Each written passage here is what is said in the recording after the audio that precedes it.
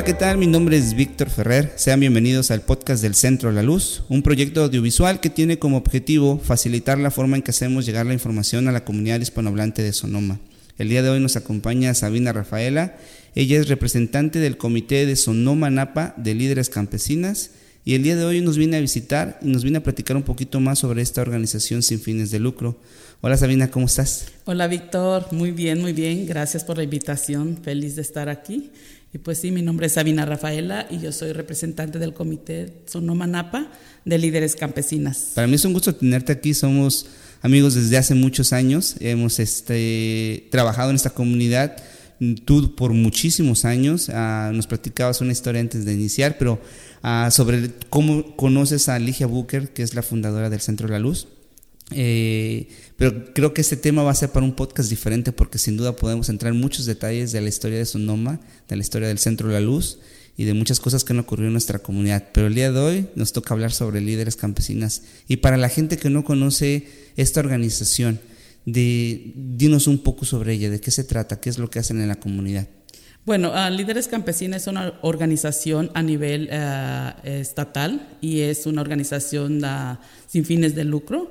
Las oficinas centrales están en Oxnard, California, y ahorita pues somos 14 comités y uno de jóvenes en toda la región, todo lo que es California.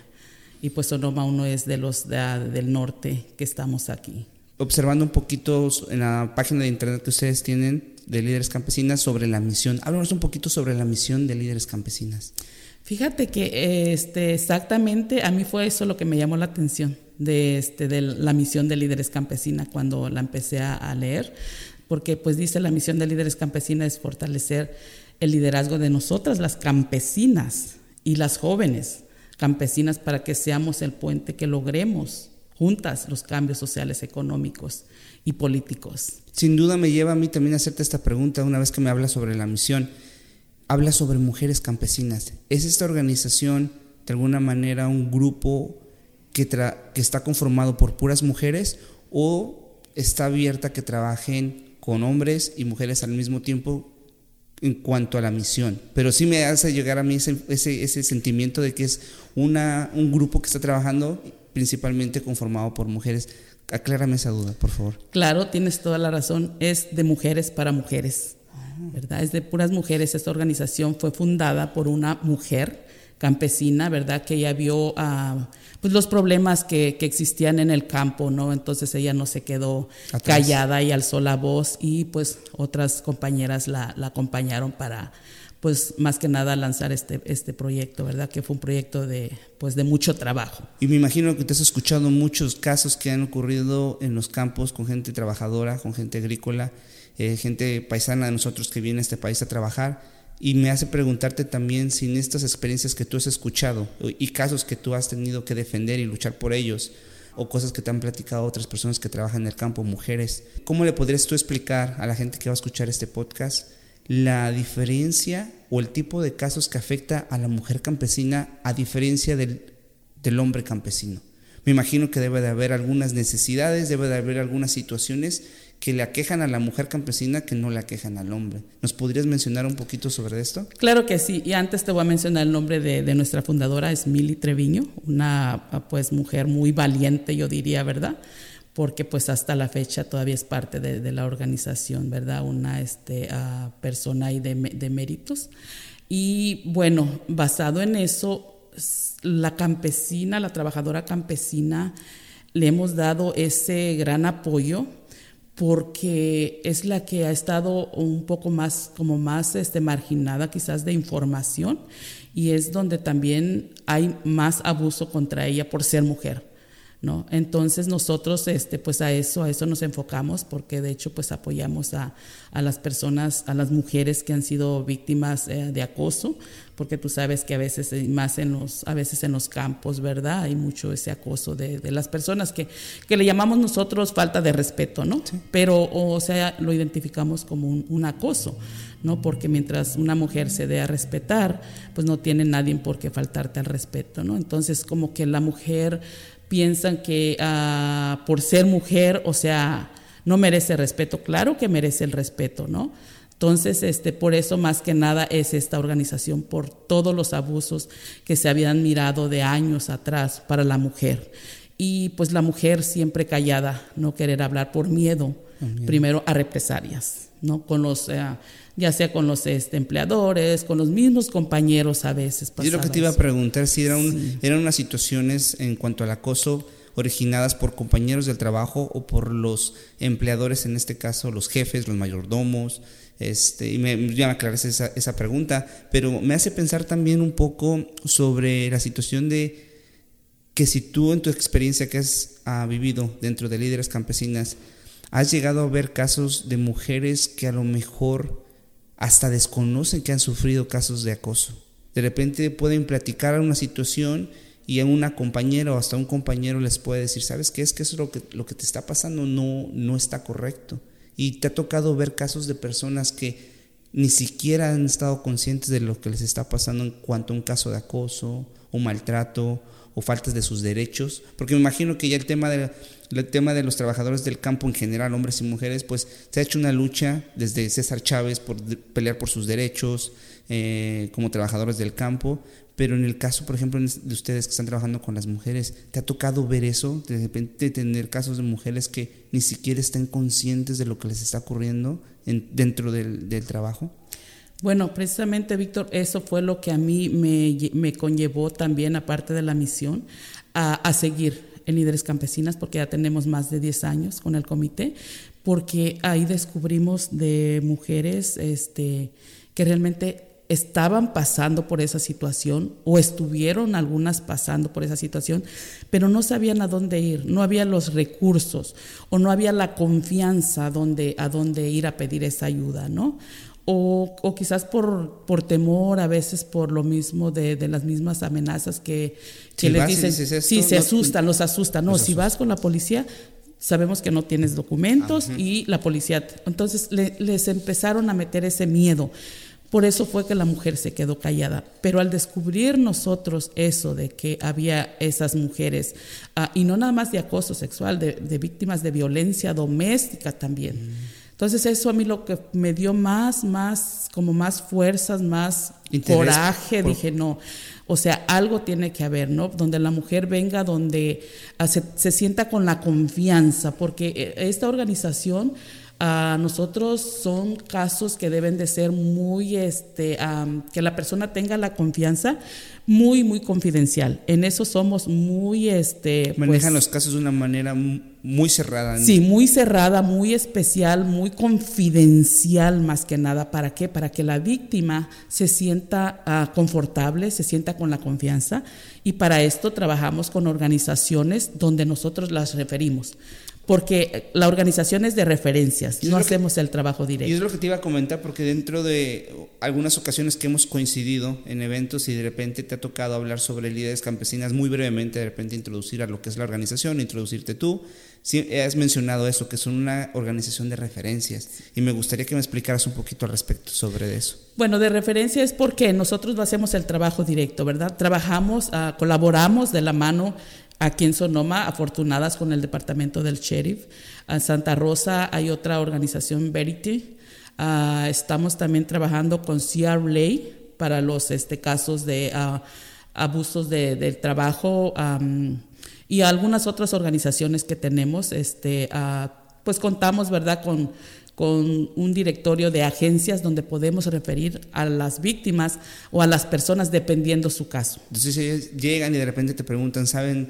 Es que yo tengo problemas con mi rentador, tengo problemas con no sé dónde escribir a mis hijos a las escuelas, no tenemos comida, no hemos podido trabajar, y yo me imagino que en este directorio que ustedes tienen de recursos en la comunidad, entonces empiezan a hacer ese enlace, ¿no?, con estas otras organizaciones, y me parece muy bueno porque a lo mejor lugares como el Centro de la Luz, que hacen muchos servicios a la comunidad de diferentes tipos de asistencia, lugares como entre las muchas organizaciones, por ejemplo, está Sonoma Immigrant Services, allá muy cerquitas de esta locación, son lugares establecidos, sí. Pero de repente el trabajo de campo, como lo conocemos en México, sí. no se hace de la misma manera como la pueden hacer ustedes, ¿no? Que tienen la libertad de repente a lo mejor ir a los lugares de trabajo y lo llegan a hacer, me imagino, de repente llegar a algún lugar o son referidos por alguien, ¿saben qué? Escuchamos de un caso o hay una situación en tal lugar que están trabajando unas personas, a lo mejor no tienen un baño o no tienen eso, entonces ya ustedes pueden llegar y preguntar, asumo yo,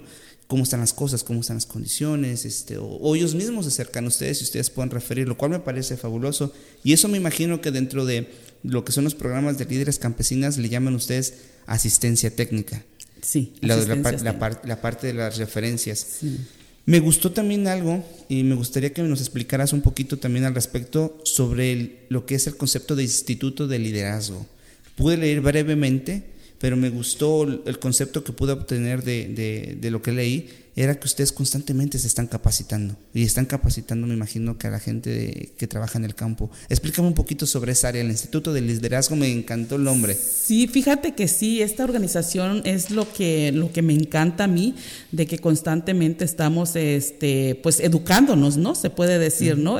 Para mí es una educación, ver que día a día voy aprendiendo, y precisamente ahorita estamos educándonos para pues cómo sobresalir más en nuestro comité, ¿verdad? O sea, qué es lo que necesitamos para que nuestro comité funcione mejor, qué es la comunicación, estemos trabajando en equipo, es como funciona mejor. Entonces, día a día nos están capacitando a todas las miembros, porque pues ya te imaginarás, somos 14 comités, son más de 200 personas que estamos en la organización. Entonces, aunque es un poco difícil, pero sí nos educamos. De hecho, también en los comités locales, cada mes tenemos reuniones educativas, nosotros les llamamos, y traemos a diferentes personas a que nos den esos talleres. Esos talleres, y como el mes pasado trajimos CRLA, nos habló ahorita relacionado con los incendios, los problemas que hay en los campos, de que las personas pues a los dueños o mayordomos no les dan lo suficiente que necesitan para el cuidado de cuando hay incendios o del COVID, ¿no? Entonces nos estamos educando para ¿qué? Para nosotros poder llevar esa información a la comunidad. De hecho, lo dijiste tú, sí hemos ido a los campos también a llevar información, donde la gente se queda muy contenta porque dice, oh, wow, yo no sabía de esta información que existía, ¿no? De esta ayuda que existía. Entonces a veces le decimos, si usted no tiene esa necesidad, pero alguien más, puede usted pasarle la información, y con gusto nosotros los podemos referir, ¿no? Y sin duda esa capacitación constante les permite a ustedes hacer un mejor trabajo cada vez. Entonces me agradó esa parte cuando empecé a leer, me dije, eso es fantástico, ¿no? Que tengan un constante crecimiento, porque a la misma vez eso se traduce a que ustedes puedan brindarle un mejor servicio a todos estos clientes, que incluso soy la palabra cliente y lo he escuchado mucho en las organizaciones. Sí. Algo raro, porque para mí un cliente es una persona que entra a mi tienda o una tienda, un negocio, pero a un miembro igual, pero en este caso un servicio que ustedes dan a la comunidad. Es la mejor manera que yo lo podría poner, ¿no? A nuestra gente que está trabajando en los campos. Sí. También ustedes tienen una sección que se llama Alcance y Educación, y está constituido por gente que ya tiene un historial trabajando en el campo. Háblame un poquito sobre esa parte, que hay un grupo dentro de la organización que es formado por gente que ya tiene una experiencia de trabajar en el campo, que ha tenido antecedentes. Háblame un poquito sobre esa parte. Si para ser parte de Líderes Campesinas, no como requisito, pero para formar parte de este grupo, ¿necesitas tener un historial de haber trabajado en el campo? Sí, quizás no directamente tú, pero si tuviste un familiar muy cercano, pues que son los padres, el esposo. Sí, entonces tú puedes ser parte de Líderes Campesinas, ¿no? Aunque tú no hayas trabajado, pero si a tus papás o tu pareja, tu esposo haya trabajado en el campo, puedes ser parte de la organización. Es como, pues no como requisito, pero es algo que como es es que necesitas tener campesinas. Porque yo me imagino que para trabajar en este tipo de temas del campo, sí necesitas tener algún pequeño de noción de lo que está ocurriendo, ¿no? Cómo es una jornada de trabajo, el tipo de trabajo que se hace. Si tú tienes un esposo y como dices tú, a lo mejor yo no he trabajado en el campo, pero ya mi esposo llega a la casa, me platica, es que me está yendo así, está pasando esto. Sí. Sin duda tener, si tú no la experiencia, pero poder convivir con alguien en casa que trabaja en el campo puede beneficiar a la hora de que tú perteneces a una organización como Líderes Campesinas. Entonces eso me parece también una estrategia muy inteligente por parte de ustedes, asegurarse de tener ese enlace con la gente que va a estar representándolas, que tengan ese enlace con lo que es el campo y los trabajadores del campo. Me gustó también una parte de su página de internet sobre una carta que ustedes mandaron al gobernador, y sin duda este es un tema que estamos viviendo aún. Pensábamos hace un par de meses que ya estábamos viendo la luz, con el que se estaba levantando muchas de las restricciones en cuanto al tema del COVID aquí en el condado de Sonoma. Veíamos ya la luz, ¿no? Estábamos así que como muy, muy optimistas de que esto ya tenía un fin próximamente, y míranos en dónde estamos ahora, ¿no? Otra vez dando pasos para atrás. Pero me llamó la atención la carta que ustedes mandaron al gobernador de California, porque si no entendí mal, ustedes fueron muy específicos con lo que le están pidiendo en esta carta, y me imagino que es porque ustedes notaron que algo se estaba haciendo mal, o no mal, pero que se podía hacer las cosas mejor en cuanto al tema del COVID, en cuanto al tema de las vacunas, en cuanto al tema de hacer los exámenes para detectar el COVID. Esta carta, ¿nos podrías hablar un poquito más por qué se la enviaron al gobernador y qué le están solicitando? Bueno, esa carta fue algo que pues claro, de mucho trabajo con pues todo el equipo, ¿verdad? Toda la organización, ¿verdad? Porque todas las miembros fuimos parte también de esa carta, de firmar esa carta, ¿verdad? Entonces, ¿por qué? Porque nosotros estamos viendo las necesidades, ¿no? Que hay en los campos que están muy, muy marginados, como por ejemplo del COVID. O sea, no les dan el suficiente equipo para protegerse a esas personas. Otra de las cosas, muchas personas no querían irse a vacunar, o quizás por falta de información, ¿verdad? Porque a veces pues nos llevamos que es que dicen y dicen, ¿no? Entonces, por falta de información, yo creo que a veces a esas personas no se querían vacunar, o también el transporte quizás les quedaba muy lejos, y por no perder un día de trabajo, pues ese era el pretexto que ponían. Entonces se pidió pues se le pide al gobernador, ¿verdad? Pues más que nada que se haga algo consciente de esta situación. Concientización, exactamente, concientizar más que nada, pues también, o sea, parte de lo que es el gobierno, ¿verdad? Vea las necesidades grandes que hay aunque para todos hay necesidades, pero creemos que para los trabajadoras del campo es donde hay más esa necesidad, porque no llega mucha información allá. Y creo que Líderes Campesinas está haciendo un muy buen trabajo, porque yo creo que Sonoma es uno de los comités que casi la mayoría no trabajamos en el campo, pero de lo que es el Valle Central, la mayoría de las miembros trabajan en el campo. Entonces ellas estaban dando cuenta de toda esa necesidad, esa injusticia que estaba pasando en los campos, ¿no? Entonces, pues se tenía que hacer algo, y se tomó esa decisión, y yo creo que tuvo impacto esa carta. Y eso es lo que te iba a preguntar, porque una vez que la carta está con la fecha del 8 de marzo del 2021, sí, y ya pasaron algunos meses. Entonces esa era la siguiente pregunta, si ¿ha habido un cambio desde entonces? ¿Qué has podido notar o qué has podido escuchar al respecto de esta carta que se mandó al gobernador de esa fecha a la actual? ¿Has visto mejoras? ¿Has visto intentos de mejoras? ¿Qué nos podrías comentar? Pues como se le está dando el seguimiento, y tú sabes, ¿verdad?, que pues para cualquier proceso es a veces un poquito largo, pero no o sea, no nos damos por vencida y seguimos. Y sí se están viendo algunos cambios. De hecho, porque el representante de Calosha creo que está ahorita muy también, esa es parte también, porque pues es parte del gobierno también, ¿no? Uh-huh. Donde deben de poner pues mano dura para proteger a los y las trabajadoras del campo, ¿no? Para que se vea ese cambio, que haya ese cambio, porque hay mucha injusticia en los campos. Y ahorita con el tema del COVID y hablando de las injusticias, ¿ustedes recibieron casos de personas donde por enfermarse del COVID de repente no podían ir a trabajar o iban y contagiaban a los otros por no perder un día de trabajo, como bien mencionas tú? ¿Qué tanta gente te pudiste dar cuenta que desconocía sobre sus derechos laborales en cuanto al enfermarse de COVID y tener que hacer esa dichosa cuarentena, ¿no? Es estar encerrado en casa y no podían ir a trabajar? Había casos que ustedes recibían de personas que decían, yo no sabía que me tenían que pagar. Yo regresé a trabajar nada más cuando ya me sentía mejor, habían pasado mis 10 días, pero yo no sabía que me tenían que pagar. ¿Llegaron casos a ustedes de este tipo de situaciones donde a lo mejor regresaban y no les pagaron esos días?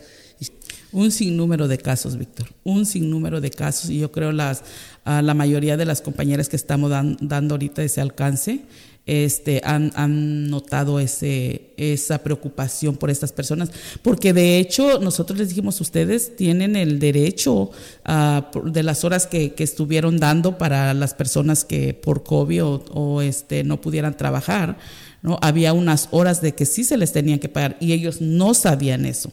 ¿Por qué? Vamos a lo mismo, por la falta de información, que no hay esa información en los, pues claro, ¿verdad? Pues los jefes o los patrones nunca les van a dar esa información. Entonces, para eso estamos nosotros como trabajadoras pues se puede decir de alcance, llevarles esa información, y para eso también tuvimos con CIARLEY mucha información que nos dio para darle a los trabajadores, donde todavía aún así pueden ellos hacer un reclamo, y pues tenemos esa información también para dárselas pronto para que ellos puedan hacer sus reclamos en caso de que pues faltaron, no les pagaron sus horas de trabajo.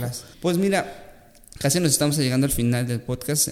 Es una pena que lo tengamos limitado a un cierto tiempo, pero no quiero dejar la oportunidad de que tú nos puedas comentar algo que no hayamos tocado el día de hoy, en estos pasados 20 minutos, alguna información sobre líderes campesinas que nuestra gente aquí en Sonoma deba de conocer, que no hayamos hablado el día de hoy. ¿Hay algo que tú puedas comentar extra? Pues claro, también del proyecto Cura, que ahorita estamos colaborando con ellos, con la plaza. Claro, ese es colaboración con ellos, Líderes Campesinas en colaboración con Cura, dando esa información para personas, porque sabemos que todavía hay casos, personas que dejen de trabajar por COVID o estén en cuarentena y no estén trabajando, lógico, no van a exactamente. Entonces, si llaman al número de Cura, ahí les pueden ayudar financieramente siempre y cuando califiquen, ¿verdad? Sí, y para personas de bajos ingresos. Y otra manera en que también pueden ponerse en contacto con Líderes Campesinas es muchas de las ocasiones, y me ha tocado a mí ser testigo de esto, en eventos comunitarios, en eventos de información, ferias de salud. No hace mucho también coincidimos en un evento aquí que estuvieron, el Neighbor Fest, estábamos por ahí, sí, juntos los dos, pero me imagino que constantemente ustedes están participando en eventos en la comunidad haciendo este alcance, ¿correcto? Sí, claro que sí. Y pues sí, se pueden comunicar, yo como representante se comunican a mi número de teléfono y yo les puedo pues apoyar en lo que yo puedo, dar alguna información que necesiten. Y nosotros nos vamos a asegurar que en la descripción de este podcast y así como en las publicaciones que vamos a poner en todas las redes sociales del Centro de la Luz aparezca toda la información de contacto de Líderes Campesinas, entre ellas la página de internet, que la voy a decir muy brevemente, es muy fácil de recordar, liderescampesinas.org. El número de teléfono, me imagino que general para la línea de Líderes Campesinas es el 805-486-7776. Esto lo vamos a poner en nuestra descripción también por si la gente no lo pudo anotar ahorita, si están manejando o están haciendo algo en casa y no pueden apuntarlo. En la descripción de todas las publicaciones donde aparecerá el podcast va a venir esto. Y para nuestra gente que ya está bien conectada con las redes sociales, también están en Facebook, están en Instagram. Sí. Ambas plataformas, ustedes están debajo del nombre Líderes Campesinas. Líderes Campesinas, Sonoma-Napa, Líderes Campesinas. Sonoma-Napa, Líderes Campesinas. Comite Sonoma-Napa, Líderes Campesinas. Nos encuentras en Facebook y en Instagram. Sabina, muchísimas gracias por estar el día de hoy con nosotros, por tu tiempo. La verdad es un gusto para mí tener este tipo de invitados en el podcast porque nos conocemos de años y porque cada vez Nos podemos perder la huella un ratito a pesar de que Sonoma es pequeño, pero sin duda sabemos que en la primera oportunidad nos vamos a encontrar en algún evento y podemos compartir como si no hubiera pasado ningún día. Sí, claro que sí, pues mi número de teléfono es el 707-235-2038. Si tienen alguna pregunta, claro, con gusto yo se las contestaré, siempre y cuando yo la tenga conmigo.